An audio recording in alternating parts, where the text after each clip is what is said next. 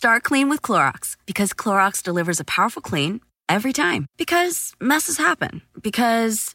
Hey, listen. Remember how you told me to toss those takeout containers before we left for vacation? And you were like, I'm serious. If that leaks over the counter, it'll be a slimy abomination by the time I get back. And I was like, yeah, of course. Don't worry about it. I won't forget. Well... Ooh, yeah, that happens. So start clean with Clorox. Use Clorox products as directed. Rinse after use if in contact with food surface.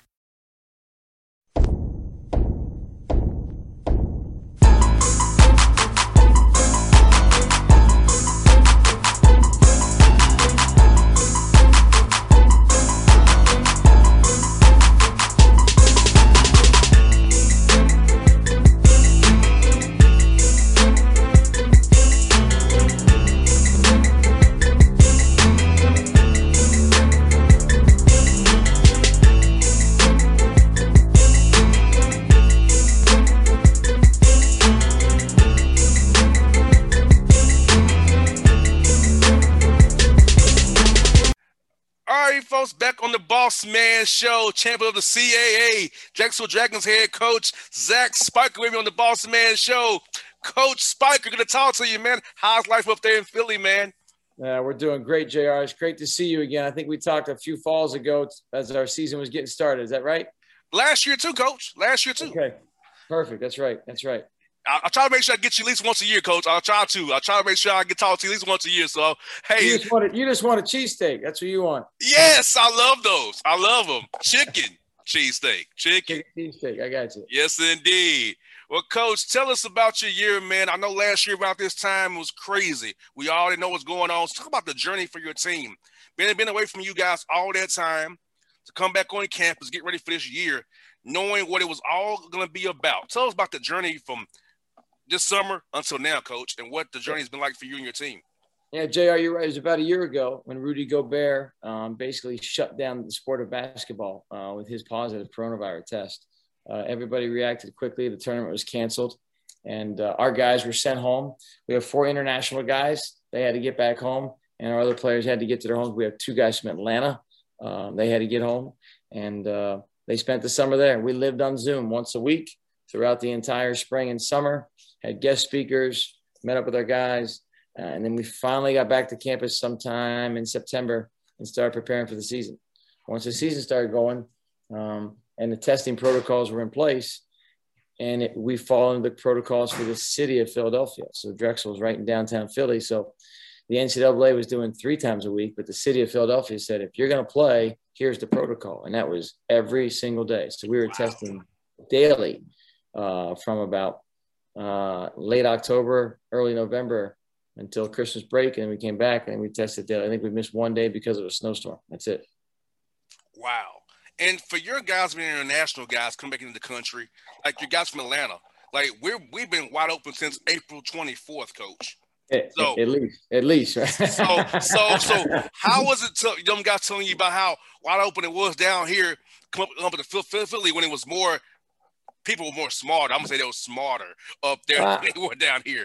I don't know if I was use those words. My brother would get mad at me because he lives in Smyrna, so I'm not going to say smarter. But I think the threat of the potential harm was at a higher rate of concern in the Northeast, right? So we had guys that on our team that lived in New York, and they drove to Atlanta to get workouts and play with guys in Atlanta just to get out of the way where things were a little more open. So the virus was the same everywhere. Everybody's interpretation and reaction from a government standpoint has been very different. So, but our job as coaches and leaders is we got to adapt and adjust to the circumstances in our town, in our area, and go from there. So what could be done in Atlanta is different than what could be done in Philadelphia. So, and that's fine.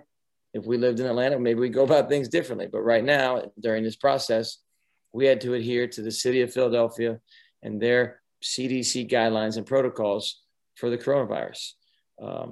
It didn't linger. It didn't keep us from doing things that much because our guys were incredibly disciplined. The big thing we told our guys all season was the most disciplined team is going to win this. And we said it nonstop. And initially, I think you could say that any year, right? Because you talk about defense and offensive efficiency, defensive transition, checking out, rebounding. But there was an extra element this year that the most disciplined team meant. Are you washing your hands? Are you not touching your face? Are you wearing your mask? Are you not being in closed areas? Are you not going to parties? Are you staying disciplined with your social life to give you a chance? And I really give our guys all the credit in the world. They put themselves in good situations to be disciplined. And then they still have to play some great basketball, which they did last week. And, Coach, you being right downtown Philly, you all can pretty much walk and not really drive that much. So I think that helped you guys as well, being downtown where you are. Guys not getting in cars together, getting in close spaces. So I feel like that helped you all a lot because you all on the team in your conference didn't have a pause on your own. Now you miss games because of other people's pauses, but not a pause of you guys' own doing. I appreciate your research, and I appreciate how you say that because it's kind of like we're still not out of the woods. We got to test tomorrow before we go to Indianapolis. And we got to test there, so we're all a little anxious and nervous, like we have been the whole time. But it's kind of like talking about a pitcher. In the eighth inning, he hasn't given up any hits yet. The announcer's not going to say, that guy's got a no-hitter going, right? You don't want to jinx it. But yeah. Our guys to this point have been incredibly disciplined, and I appreciate how you said that. But, that's what it is. And the credit goes to our players and our medical staff who've put the parameters in place for us to be successful and to mitigate any potential risk of the virus spreading. But you're right. You make a great point, JR. Our players live in some incredible living properties that are private, that are also part of their scholarship situation at Drexel, that overlook the city of Philadelphia. It's a 28-story building that is across the street from our arena. And so you're right. They don't have to get in the car. There's all sorts of Chipotle, Old Nelson, every, modern sandwich and Subway and taco shop you can imagine within probably 3 blocks. And so you want Jimmy John's, Dunkin' Donuts, whatever it is, guys want, they can get out of their room, walk to it with a mask on, get it and go back to the room and not have that crazy amount of exposure like they're driving to, which now we were down to conference tournament. We had cookout every night. I love cookout. Love it. Yeah. Every game we won, we celebrated with milkshakes. So we like some cookout. Yeah, I love me a good vanilla or chocolate or strawberry Coach, chocolate milkshake. I love it all, man. Hey, cook and run right down to my house. I'm out from my house. It's a cookout right now. So you gave me out this for dinner already, Coach. Thank you so much, man. when I come visit you, JR, put me down for an Oreo mint milkshake, please. I sure will, Coach. And Coach, I'm asking you, man, tell us about the mental aspect of your team this year, man, because as you said, being disciplined, you have to be mentally tough in every facet. Because one slip up could be a mishap for everybody involved. So tell us about how you guys mentally prepared for this year and probably brought you closer together because you're going through something together. All these protocols are together. So this year as a coach, you do a lot of coaching, but this year you really had to walk as a coach, player from the managers on down. We ought to be on the same lockstep in about this one mission, being safe and secure and playing great basketball to win games for Drexel and get you guys back to the tournament for some 25 years. I was 8 years old when you left the tournament, Coach. So I'm loving it. Yeah, it's great. It's very exciting for everybody to be going to the tournament and to representing Drexel University. It's a first-class institution. It's a top 100 school. And it's a great academic institution. So there's so many people, so many alumni across the country, around the world that have called in and written us, and the pride they're taking in our program. It's great for our guys to see the impact they can have with successful winning basketball. But I think you asked about you just got to be ready for sudden change. We talked about it. How quickly can you adapt to a new situation and what's going on? Sudden change was really, really important for us. And hey, we're going to find out Thursday. That game Saturday? Nah, no game. All right. And then as a staff, we got to manage. We talked about mentally, okay, it's a big letdown, no game. So one day we found out the day of the game, no game. Well, we just stayed in our uniforms, had an inter-squad scrimmage, got after guys and competed. And then another time we took a day off and said, hey, we'll see you the next day. But you're right, we had to be creative with it. I even have a video clip here for you. I don't know if you want me to share the screen or not, but I'd be willing to do it to you. Please do. To show you what our guys did. We did different games where we'd have our two guys that hadn't played as much as others. They were the captains. They'd pick the team. They split into 7 guys on a team. They'd coach the team, first team to 11 wins. All right. The penalty was the last man left standing had to run a conditioning drill in front of everybody. So you take the winning team, they're off the hook. Okay. take the losing team, split them into 3-on-3, and they fight and play to 7 points. The winning team's off the hook. They don't have to run. Now you're down to 3 guys. One of these 3 guys is going to run this drill in front of everybody else. So it was incredible peer pressure. It got really, really competitive. And it was in February during one of our long pauses. And we just did it to kind of have some fun. And that day, I would point to that drill on that day, and I'll show you the guy's reaction if it's okay, JR. Hey, that you reaction, Coach. Go right ahead. let me see if I can do this here. I'm not as technologically. Yeah, you have to make me a host to do that. So are you able to do that? Let me see, because okay, everybody's a host. Yeah, we go. There we go. See, live radio people. Here we go. There you go, Coach. You're the man. Okay, so can you see this right there? I sure can. All right, so I'll try and turn the volume down here if I can. But these are the final 2 guys. And the guy right here is an all-tournament player for us in the conference tournament just now. All right, and this is a guy, a graduate transfer, Anto, who didn't play very much. We call it the Hunger Games. So we got the music going in the background. They're shaking the camera. All right, we're playing to 3. It's 2-2. All right, so now it's getting real. This guy's going to lose. We're going to have to run a conditioning drill. This is February 10th, I believe. We're in the middle of our 19-day pause. What do we do to keep it light? It's 2-2. This is the game. Look at our players. They're all into it. A starter versus a guy who doesn't play much. Bucket, look at this. Guys running everywhere. Incredible, right? Yes. They're really about their teammate. They're so happy for that guy. It's one. How beautiful was that?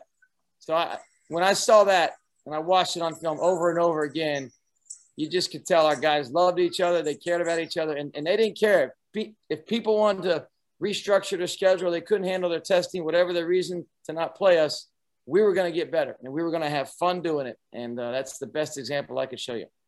And, Coach, you said you have 2 guys from Georgia on your roster, and I love it. And I want you to tell us about those 2 young men on your roster from the city of Atlanta and Georgia State, because I'll tell you what, Coach, we have a lot of great players for you guys up there in Philly. You do. And yes, you do. I want you to keep coming out here and getting these guys, because guess what? If others in the Big South, the SoCons, SEC, don't want them, you can have them, Coach Spiker. Hey, you give them my blessing. Hey, take them on, man. You're very kind, JR. Listen, Drexel's a great academic school. It sets you up not only for 4 years, but for the next 40 years, the rest of your life. That degree is regionally dominant and internationally prominent. Wherever you go, you can have success with a Drexel degree. So we've got 2 guys. One of them is a sophomore. I know we've talked about before, TJ Bickerstaff, right? Grandson of the great Bernie Bickerstaff in the NBA. JB's nephew, who's the coach of the Cavaliers right now. TJ's from Sandy Creek High School. His high school coach is John Michael Nickerson. They've got a great team. I think they advanced to the state finals or semifinals last week. They've got a couple really good young players on their team. John Michael's been a good coach, was an assistant at Kennesaw for some time. And, we like to we don't care where we take our players from, JR. We want well-coached players. Yes. Right? High-character kids, well-coached young players. And both TJ from Sandy Creek and Lamar Odin Jr., who went to Green Forest High School, played for Coach Roy Griffin, are both that. They represent their high schools and their families, and they're just absolute ambassadors for Drexel basketball. They're great young men. And Coach Spiker, what people don't realize is that Atlanta has a great development of AAU coaches, high school coaches, very high level. It's not just throw the ball out and play. It's very high level. It's very well programs. They're programs. They're not teams. They're programs. AAU programs. Yes. And it's just so great to see it because, these guys are listening there setting guys up to success when they come to you or whoever they play for D1. They're ready to play because they've been trained well in a program and been given the tools to develop as young men and as players. And so when you get them, you can help mold them into some even great. Take that clay and keep molding that clay to some even better and better and better. And at the end of the day, you want to give them an experience and impact their life as young men while winning basketball games. We're going to do that as coaches. Drexel's going to do that from an academic standpoint, and we're going to win some games, and these guys are going to be better basketball players and better people when they graduate and leave, and that's what it's all about. And Coach Spiker, just seeing your journey this year, man, I just want to tell you, man, your team so resilient, and you know what? This is something so for your team forever. We won in the most hardest year ever. we won this tournament. And we did it together. Representing this university as one. The Dragons is one nation. 25 years, and we did it. And that's forever. Your staff, from everybody from top down, administration-wise, you all should just be happy because it all came together and took a great group of people to this village here of Drexel to get the job done, man. And I'm just proud of you guys. I appreciate you saying that, JR. You know, there's been some other really good basketball teams at Drexel that didn't have the good fortune of the selection committee. You know, in particular, I think of the 2012 team that won 20 straight games, coached by Bruiser Flint, an incredible team that had an incredible run that really probably was a mistake by the selection committee. I know they messed up, and it's not fair to that group. But when we go to the NCAA tournament and we go to Indianapolis and we put that jersey on that says Drexel basketball, we're not just representing ourselves and our families and the people of Drexel now. We're representing anybody that has ever set foot on this campus, that has gone to class at Drexel, that has taught at Drexel, and most importantly, our former players that didn't get this opportunity. We're playing for them next week.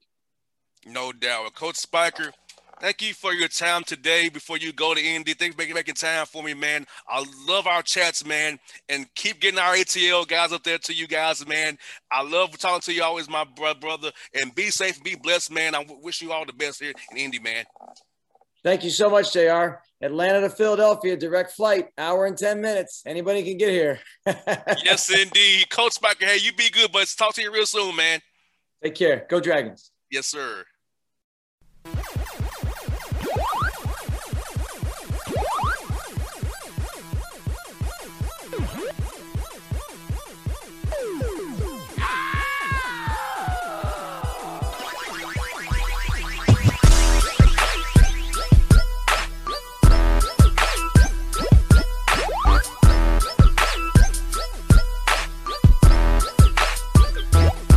When your space has the long-lasting, noticeable scent of Airwick Vibrant Scented Oils, you'll want to invite everyone over, from book club to the fantasy league, even the in-laws. It smells amazing. Airwick Vibrant Scented Oils are infused with 2 times more natural essential oils versus regular Airwick Scented Oils for our most authentic, nature-inspired fragrance experience. Transform your space with scents like white sage and mahogany or lavender and water lily. Now that's a breath of fresh Airwick.